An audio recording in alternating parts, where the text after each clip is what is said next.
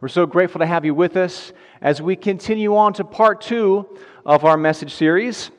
And this message series is titled Renovations. Take a look at the back of your bulletin for some more information about this series. And this series is about renovating the church. No, not renovating this building, but renovating our understanding of church, our idea of church, our concept of church.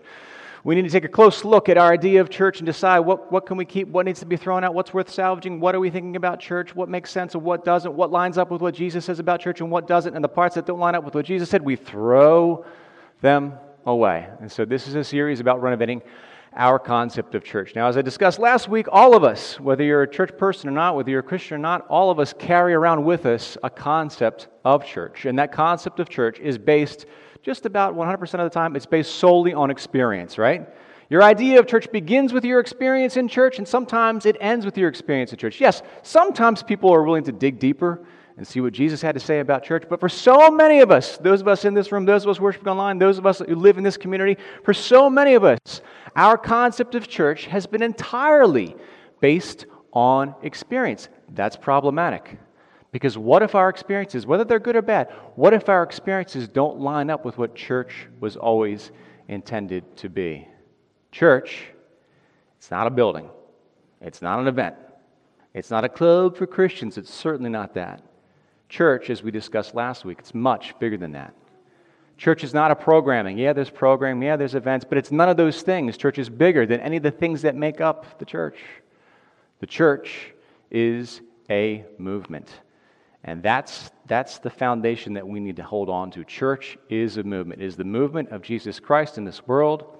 This movement belongs to Jesus. And in this movement we find hope, we find purpose, and we find salvation. In the movement of Jesus Christ, this movement we call church, we find hope. We find purpose in this world. That's so valuable. To do something worth doing in this life, it's found in this movement called church. And of course, salvation, eternal life is found through this movement. And so last week we focused on that and really talking about what you might call a capital C or big church, the global movement. And today we're going to focus in on local church or lowercase c, local churches. Like this is a local church, part of a bigger thing. Last week I shared with you that in my late teens and into my early adulthood, I'd made a decision that church was not necessary for me in my life. Again, I was carrying around this idea of what church was, and I thought church was like a building or an event or a club or stuff like that, and I just didn't see the need for it in my life. So I thought, well, I can be a Christian, I can hold on to my salvation, and I can just do my own thing because I don't see the need for church in my life. And so I became what some people refer to as de-churched, right? That's somebody who grows up in a church and then becomes an adult and leaves, the de-churched. Some of you were in that category at one point in time. You had a church thing in your past, you were forced to go to church as a kid, and then you got to a certain point, you can make decisions for yourself, and you become, boop, boop, de-churched. Right here, in this community, we have lots of people that fall into one of two categories. Unchurched, no church experience whatsoever, or de-churched, all right? Think about that.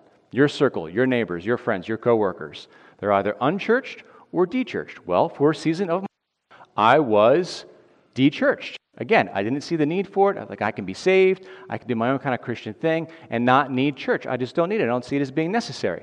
So here's what happened. I spent only 2 years in that category of being de-churched before I returned back. Okay, 2 years.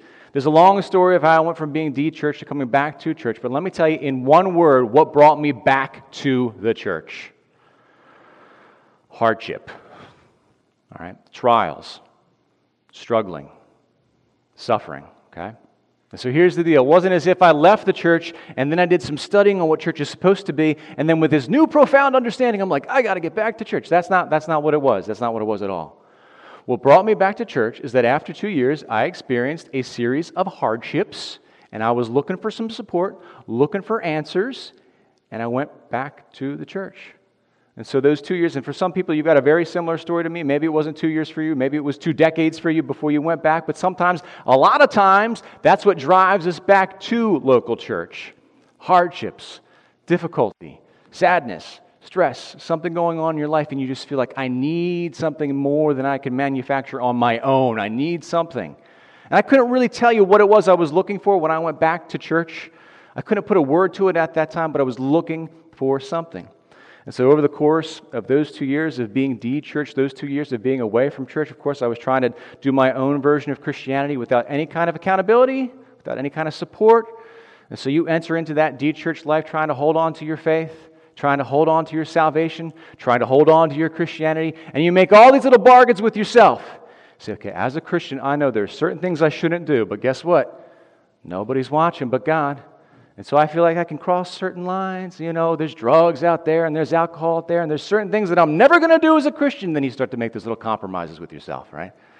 And you have those relationships, and you start dating, and all that kind of stuff. It's like, I know there's certain things I'm not supposed to do, and then you start making those compromise after compromise after compromise because there's no accountability. And you just figure to yourself, you shrug your shoulders, and you say, I'll just ask God for forgiveness afterwards, right? It's that easy.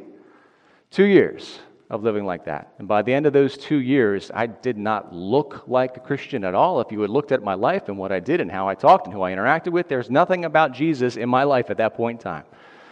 And so after those 2 years, there I was. And to try and make a very long and boring and complicated story short, I was at a point where I lost my job, I got dumped, I dropped out of school, and I got kicked out of my apartment, all right? 2 years being on my own, and that was, it was humiliating, right? Because I left the house at 18, and I wanted my story, you know this story? I wanted my story to be, I'm the guy that made it. I'm the guy, I pulled myself up on my bootstraps, and I strutted out the door, and I'm going to be a big man now, and then 2 years later, I'm coming back home, all right? And it's moments like that that you realize who your real friends are. When you end up kicked out of your apartment, losing your girlfriend, losing your job, dropping out of school. It's moments like that where you realize who your real friends are. You know what I realized?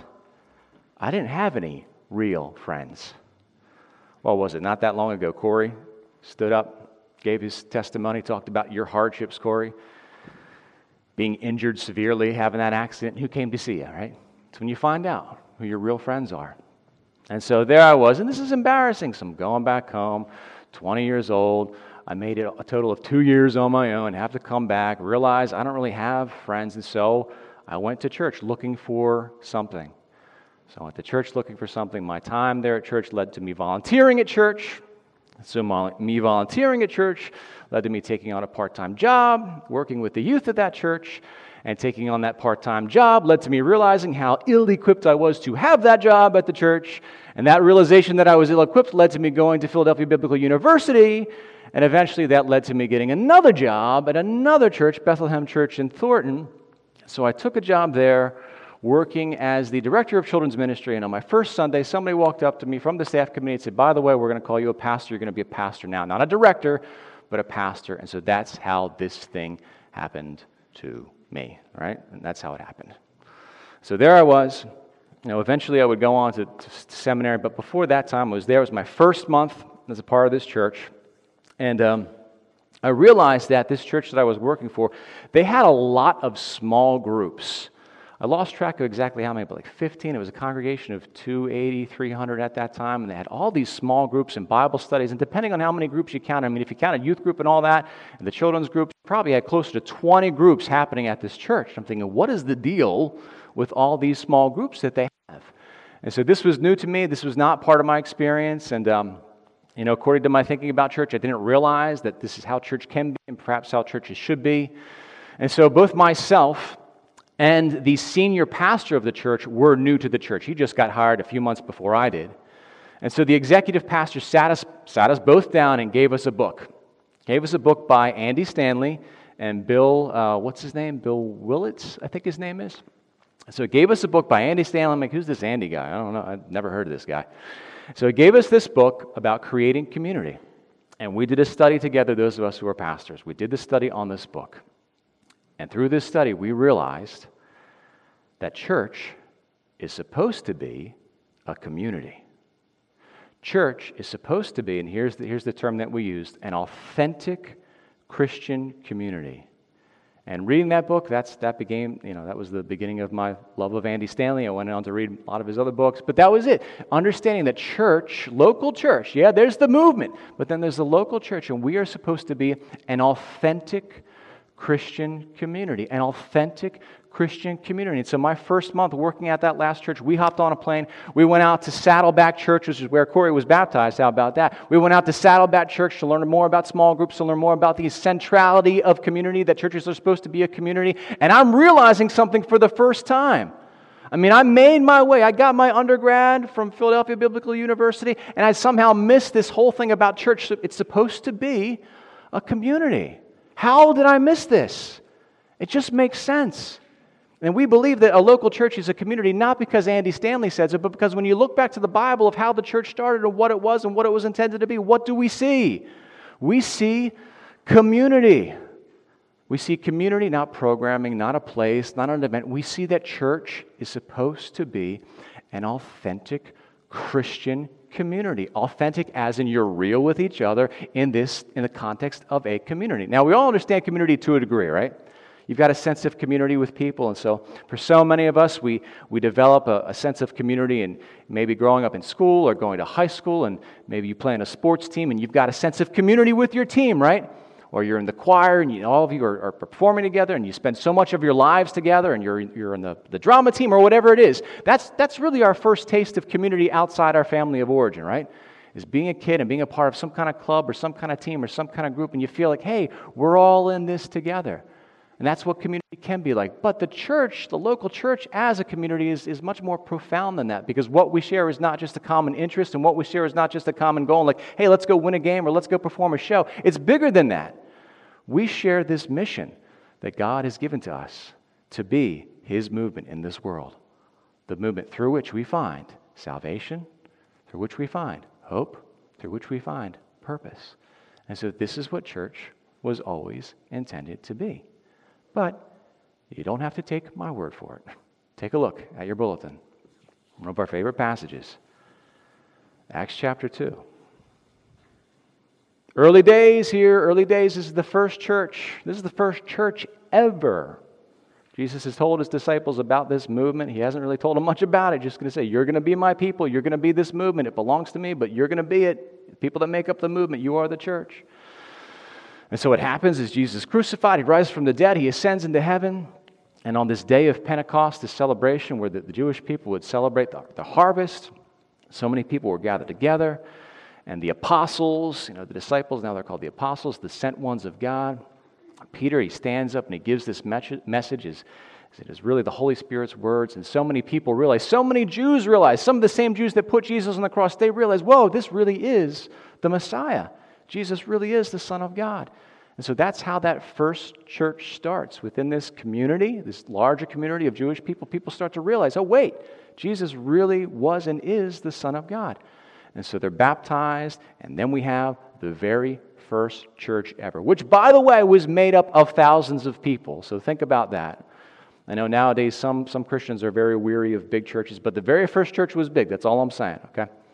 So we had the very first church, and what we see here in this passage is a description of what this church was like. It says they devoted themselves to the apostles' teachings. And so that word apostle, it means the sent one. You had the disciples of Jesus, and essentially to make it easy, the disciples just became the apostles. Now I'm sending you for a special work. And so they devoted themselves to the apostles' teaching and to fellowship. Well, I guess fellowship is a good thing. Having a common bond, doing stuff, spending time together. Fellowship and to the breaking of bread. I hope they wash their hands first, or at least use hand sanitizer. Come on. To the breaking of bread and to prayer. And everyone, this is a general description of what church, the first church, looked like. And everyone was filled with awe at the many wonders and signs performed by the apostles. Wonders, signs. Are we talking about supernatural stuff? Are we talking about miracles? Absolutely. Absolutely. And many Christians, and I include myself in that number, we believe that during this launching point of the church, that the Holy Spirit was especially active in the church. He's still active now. But there was a special season where miracles were done on a more accelerated level there. Miracles can still happen, and we've seen them happen here. We've seen lots of miracles as a church. So wonders were being performed. But even beyond the supernatural, just what we're about to read here, just when we see people getting along and taking care of each other, that is profound in its own kind of miracle. And so they see these signs, these wonders being performed by the apostles, that all the believers were together and had everything in common. Listen, come on, man. They sold their stuff. They sold their property and possessions to give to anyone who had a need. How about that? How radical is that?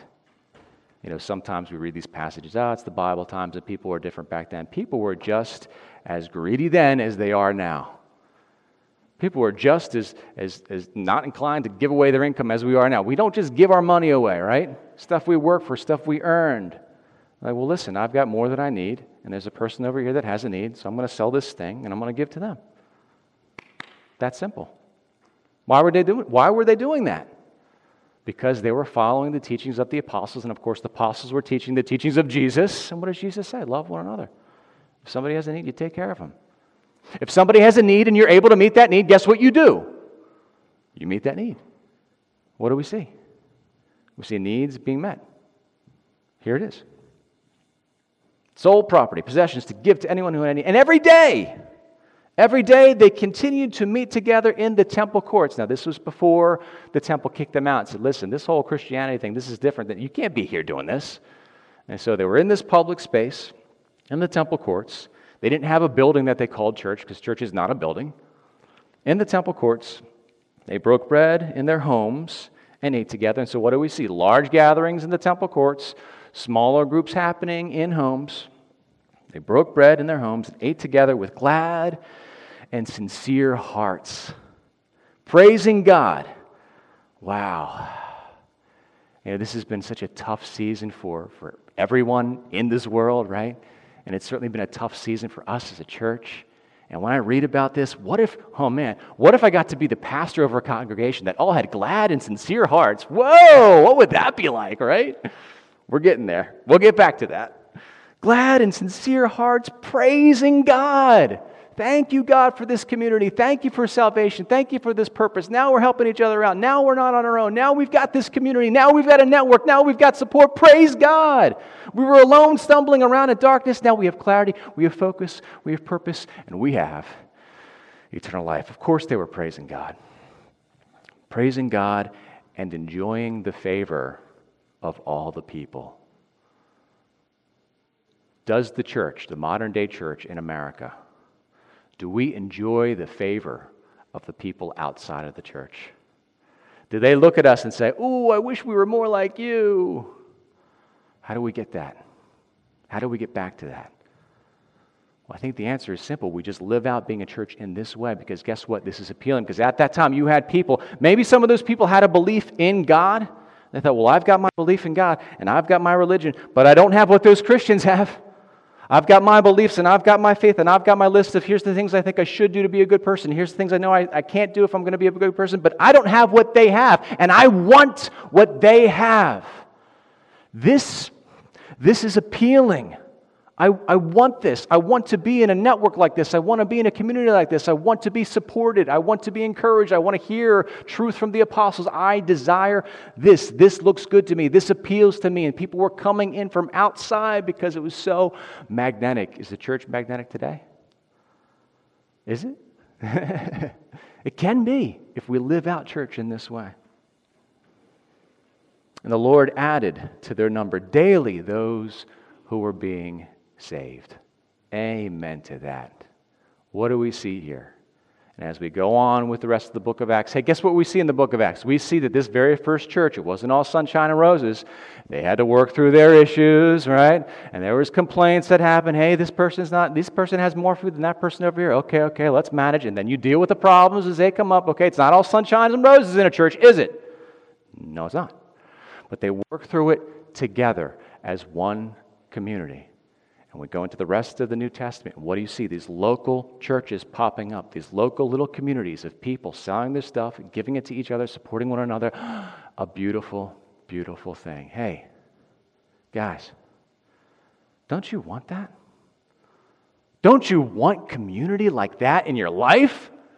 Don't you want that to be a part of something where you're supported and you're encouraged and you have and you know that your needs are going to be met? Don't you want that? Yeah. I thought at least one person would say, yeah, all right? Maybe somebody out there is saying, yeah. But let's be honest about this whole community thing. Community is tough. Community can be difficult. Let me give you 2 reasons why, okay? Let me give you a simple one. First, it's just a matter of personality types, right? Some people are introverts, some people are extroverts. You know the deal, right? That's just how it is. God's made us in different ways, and I know that's a very broad category, but some people are extroverts, and they like being around other people, and they get all energized, right? Let me get around other people and get my energy. That recharges my battery, being around people, right? And then they're introverts. It's not that introverts don't like people necessarily. It's that introverts get drained being around people, drained. And then they got to go be by themselves to charge up again, and then they can go be with people again, okay, right? And so here I am at Bethlehem Church learning all this stuff about how the church is supposed to be a community, and I have, as an introvert, a very mixed response to this. Because on the one hand, I feel like, this is awesome. Church as community, this makes sense. And when I look to the New Testament, this is what church was always supposed to be. This is wonderful. Hang on. This is challenging. If I'm going to be a member, if I'm going to really engage in community, then I got to bust out of my comfort zone in a pretty major way here as an introvert. And by the way, I'm like a 9th degree introvert, which is a category I made up. But don't try to out-introvert me. You will lose every time the challenge is thrown out there, okay?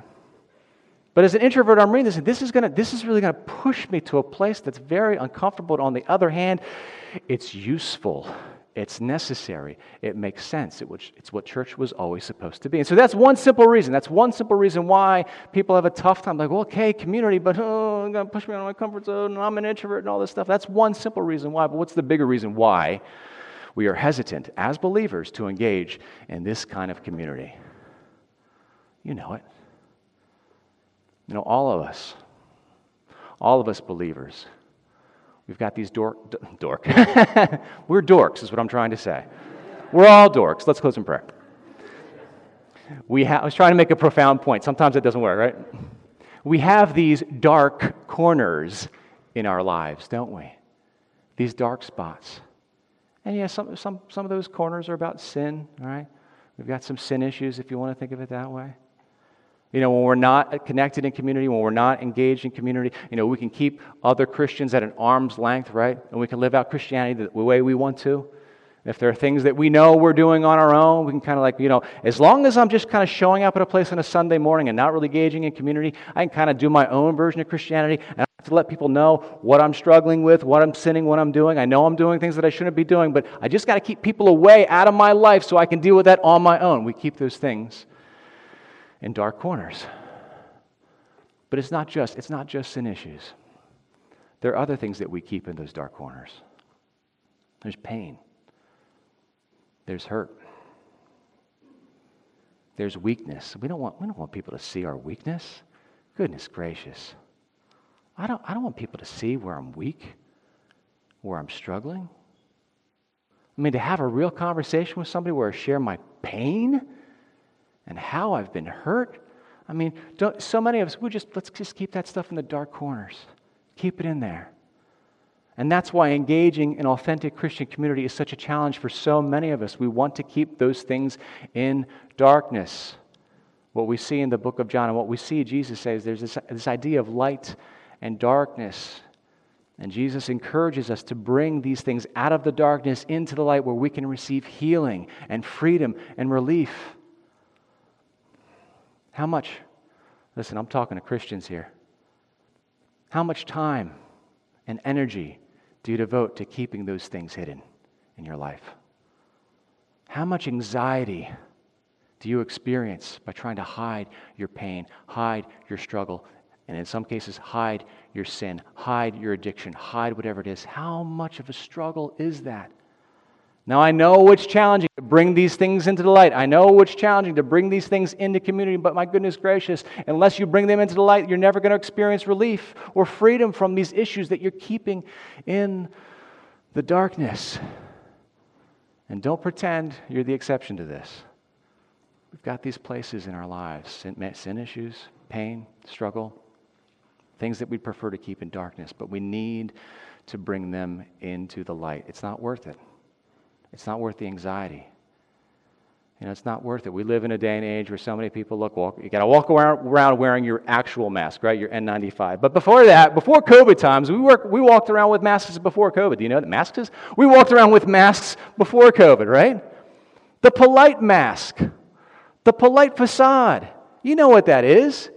You go into the grocery store, and you're checking out, and there's a nice lady there. How are you doing today? I'm fine. How are you? Great. What are you going to say? You're going to tell the truth? Well, I'm really struggling today. Thank you for asking. You got time to chat? No! You put on the mask, and you go out in public, right? You shouldn't have to wear that mask in church, in an authentic Christian community.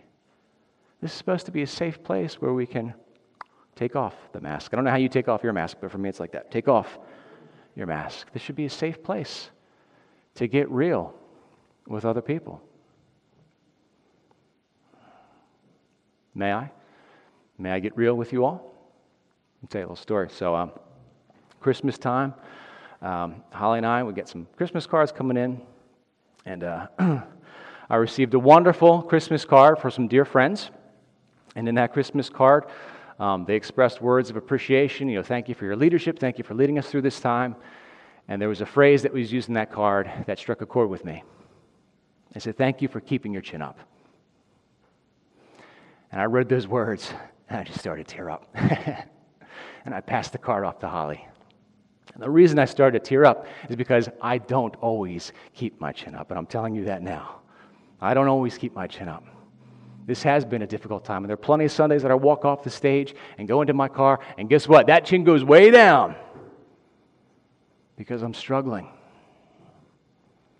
I'm struggling, and I know I'm not alone in this struggle. How many months?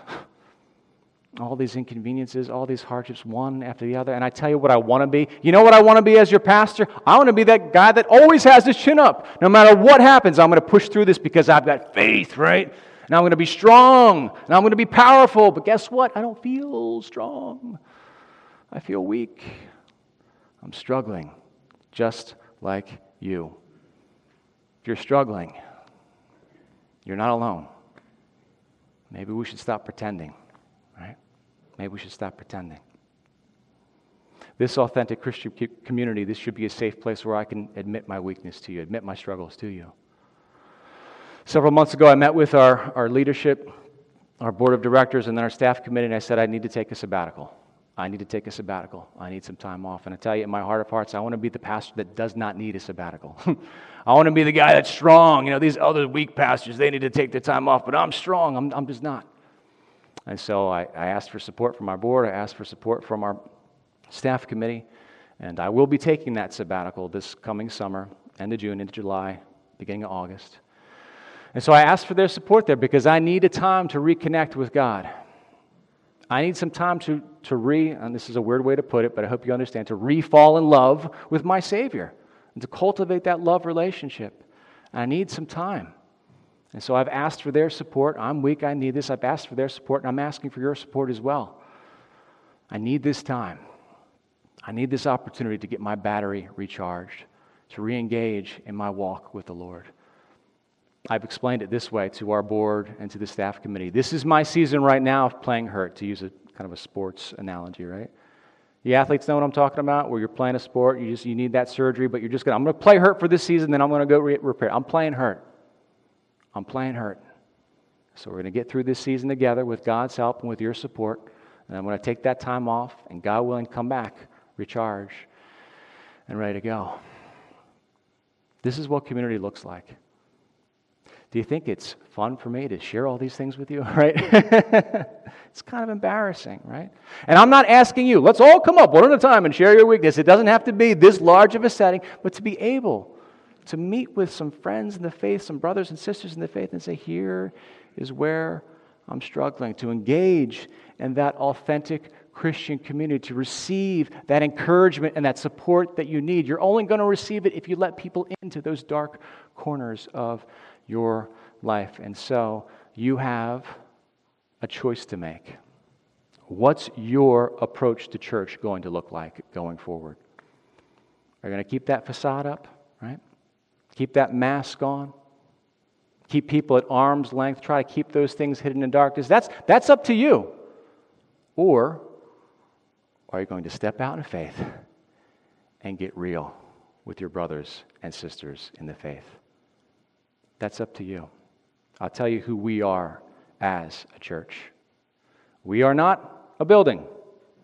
We are not not a club. We are not a collection of programs. We are not an event. We are an authentic Christian community. And that is exactly what Jesus desires us to be. Let's pray on that.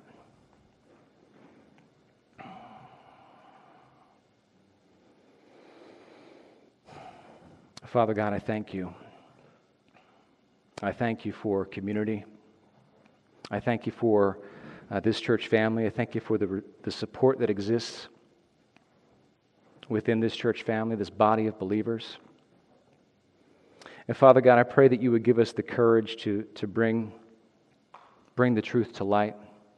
Give us the courage to engage in this community. Give us the freedom. Give us the freedom that can be experienced in authentic Christian community.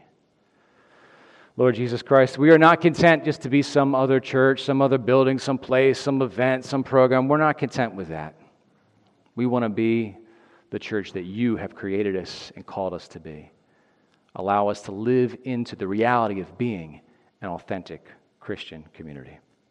We pray this all in Jesus' name. Amen.